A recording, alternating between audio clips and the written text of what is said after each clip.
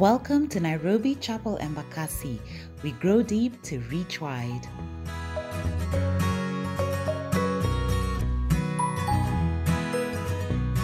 Greetings, everyone. Welcome to the house of the shepherd and the bishop of our souls. This is Fred Alexander Oriola, the pastor here at Nairobi Chapel Embakasi. I'm so glad you are here listening. Karibuni sana. May the Lord bless you. As we always begin, some quick announcements. Nairobi Chapel Embakasi, huku tunasoma Biblia. Our 2021 Bible reading plan began on the 11th of January. Believe it or not, we are on the book of Habakkuk. Hey, boss, we are finishing the Old Testament. By the end of this week, we'll be on Malachi, and just like that, the Old Testament is over. A round of applause. Tomorrow, Bible study, our Zoom hangout, our online Bible study hangout after every Bible book will be tomorrow, the 20th of September. So I don't know when you'll be listening to this. We have a thing that after we finish every Bible book, we have a Bible study Zoom hangout. Now in the book of Daniel, we gave each other time to just read the books. And so in the book of Daniel, and then after that, I think we'll do the minor prophets of the Bible. Karibuni sana, it's at 8 p.m. It's online on Zoom, and it's an amazing time. It's just an hour from 8 to 9, but it is jam-packed, power, full of fire, glory. Remember, like we said, 2nd of October, Africa Children's Prayer Day. I know the parents in Nairobi Chapel Embakasi have been receiving the information. We are trying to help our children to pray. I beg you, if there's a legacy you can leave your children, it is a legacy of prayer, of them knowing how to talk to God. Our next Children's Sunday will be on the 10th of October, and before that we'll have a VBS. Information will be on our social media handles the whole of next week, I believe, and the week after. And so look out for that. We are fasting from the 25th to the 29th of October. Check out our socials as well. Our 3rd year anniversary celebration. Can I hear some ululations? Ululations. On the 7th of November. God has been good. It's been 3 years of amazing ministry right here in Nairobi Chapel Embakasi. And so karibuni sana, spread the news. Nimeanza kushonesha kitenge. Guys, this month we began our new sermon series. We simply called it Sabbath, Entering God's Rest. I believe God is still calling us to rest in Him, especially in these difficult times we are living in. Everyone is busy trying to make it big. I hope see a wash. And because of the times, I believe God is talking to us, telling us exactly what needs to happen. And we look at exactly what this is all about, this issue of Sabbath, entering into rest. In the first week, we began the series with the sermon titled Stop Working, talking about God stopping His work of creation and entering rest for a 24-hour period, thereby teaching us the sacred rhythm of rest. Last week, we encouraged each other to start resting, where we saw different examples from the Bible of God encouraging His people to start resting. We reminded each other of the very known and obvious dangers of not resting, and then finished by looking at Jesus commanding His disciples to rest, believe it or not.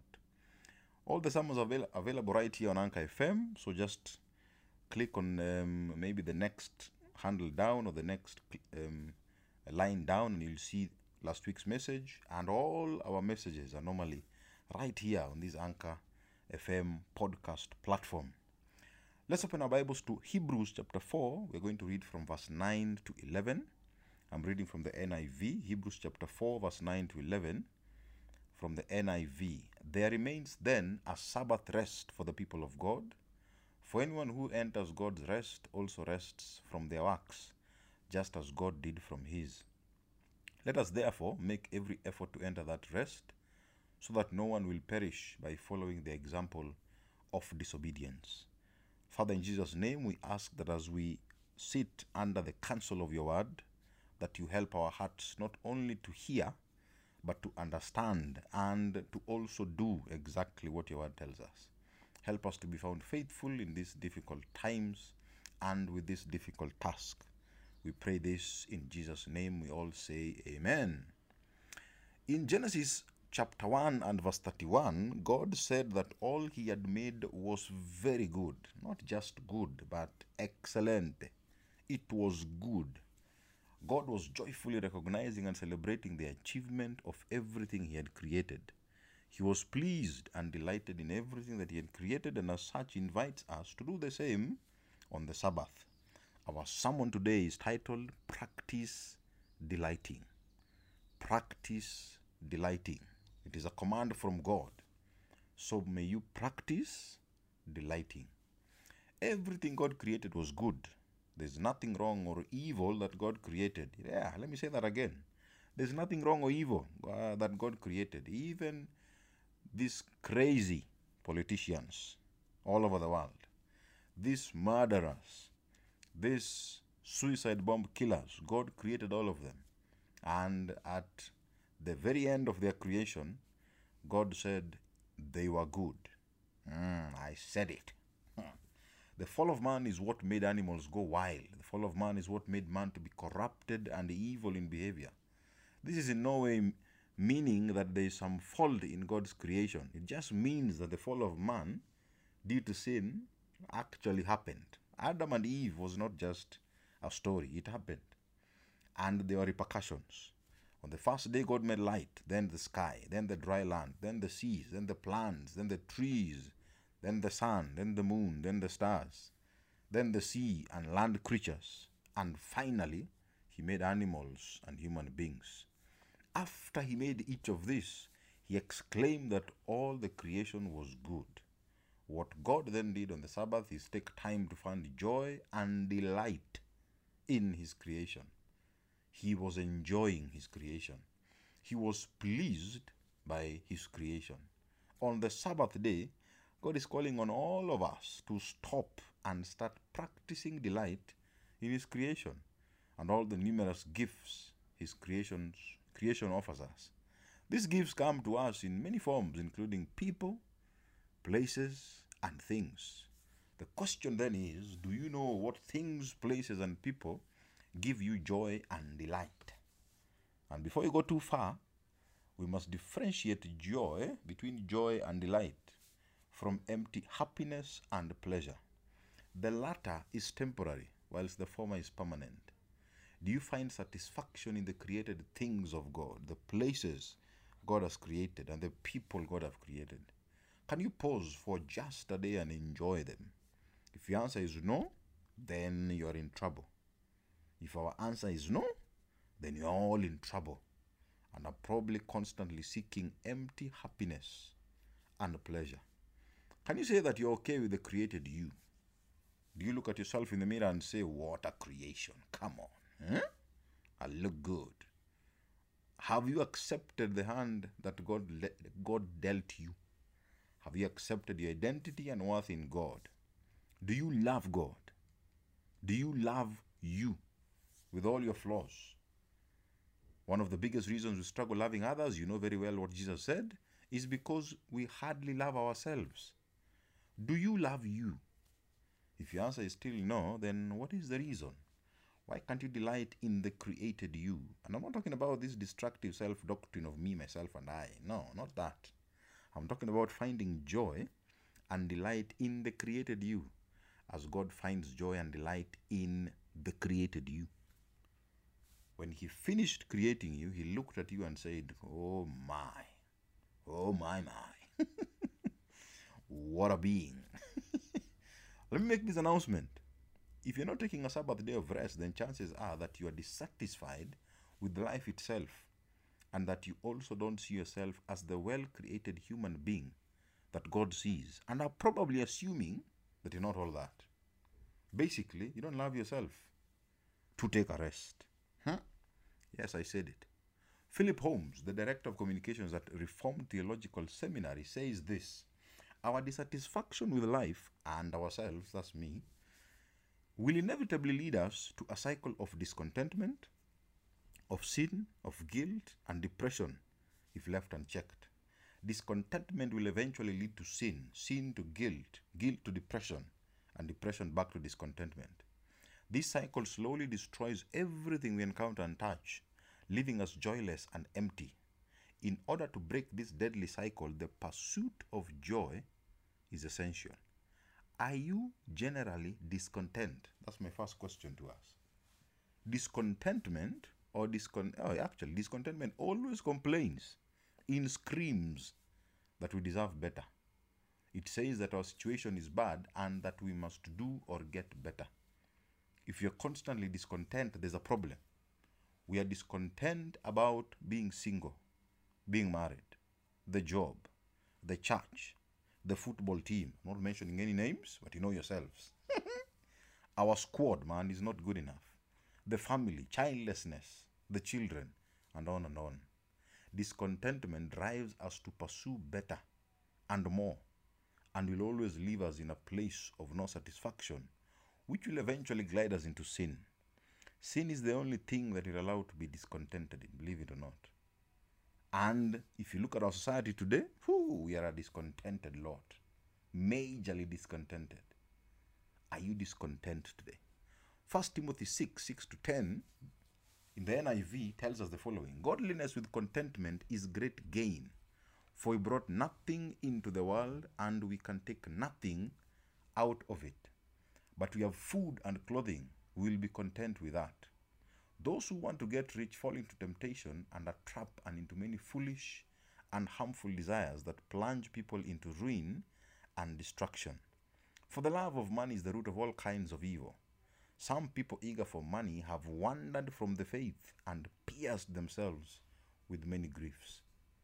Godliness with contentment is great gain. Without it, we pierce ourselves with many griefs and we are in the evil space. Translation, we are sinning. So the second question is this. Are you actively in the state of sinning? Are you constantly sinning? That's the question. When discontentment goes unchecked and dwelt on, it leads us to a life of habitual and perpetual sin, continuous sin.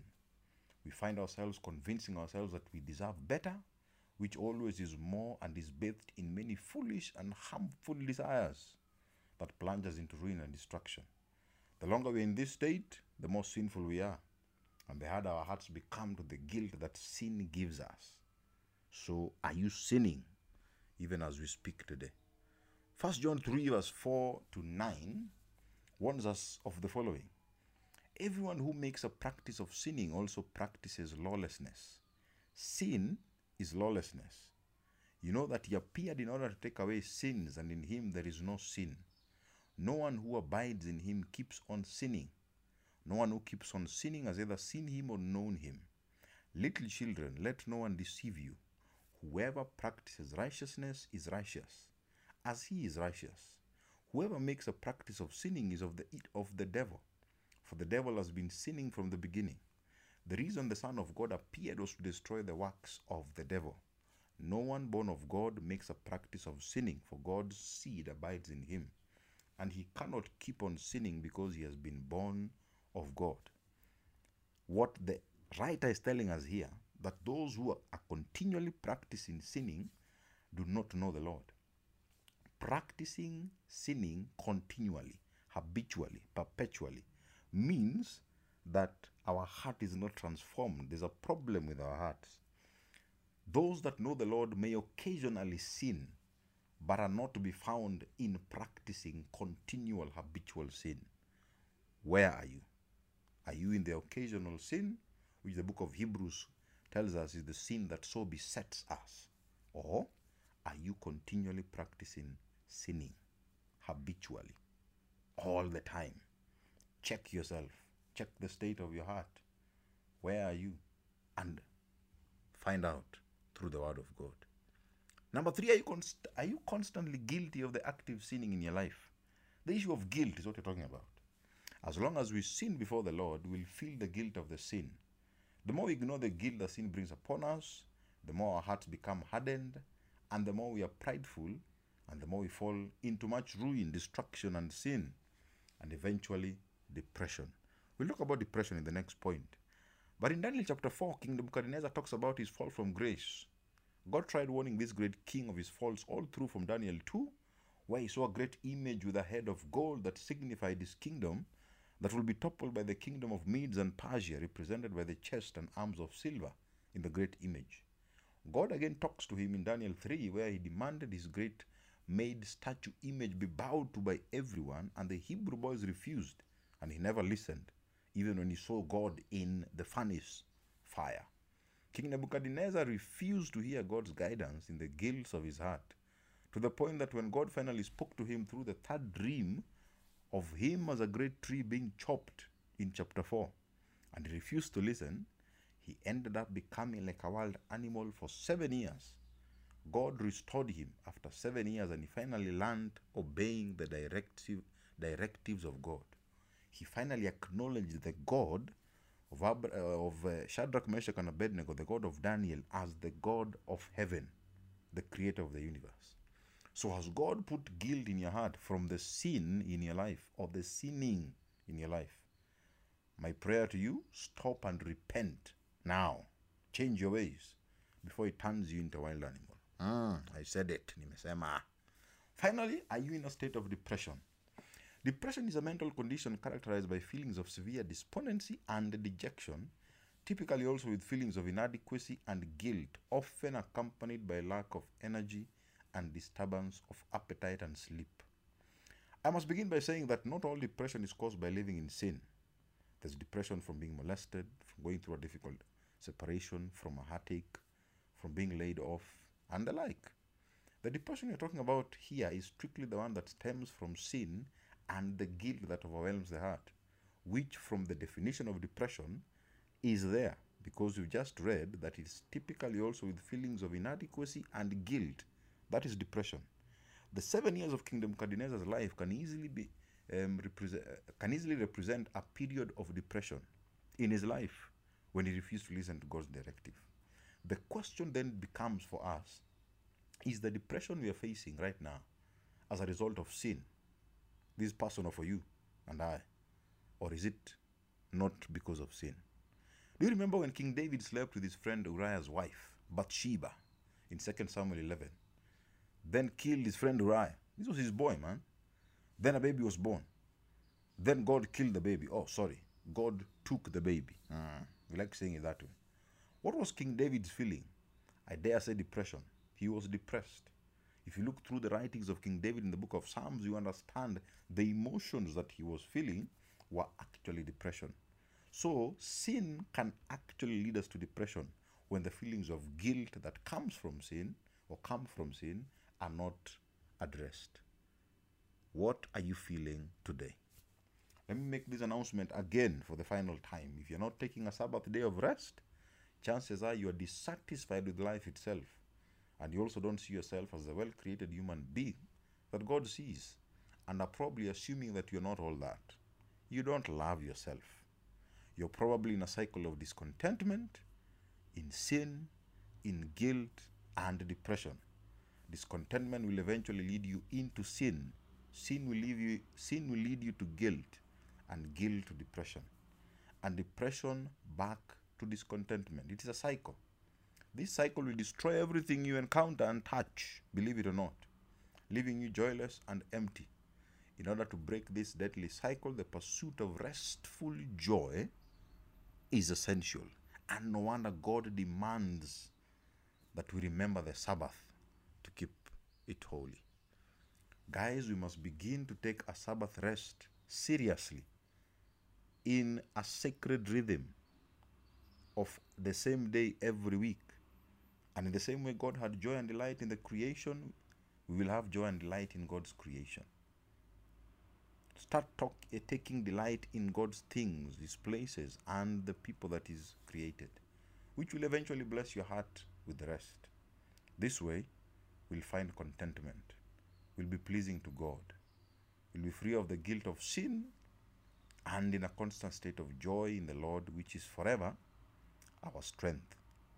Are you discontented in sin, guilty of sin, or simply just depressed? Pray to the God of heaven, but He may come through. But beyond prayer, just do what God is asking you to do, and we will be fine. may you start taking joy and delight in God's things, His places, and His people. God bless you. Have a nice day. See you next time.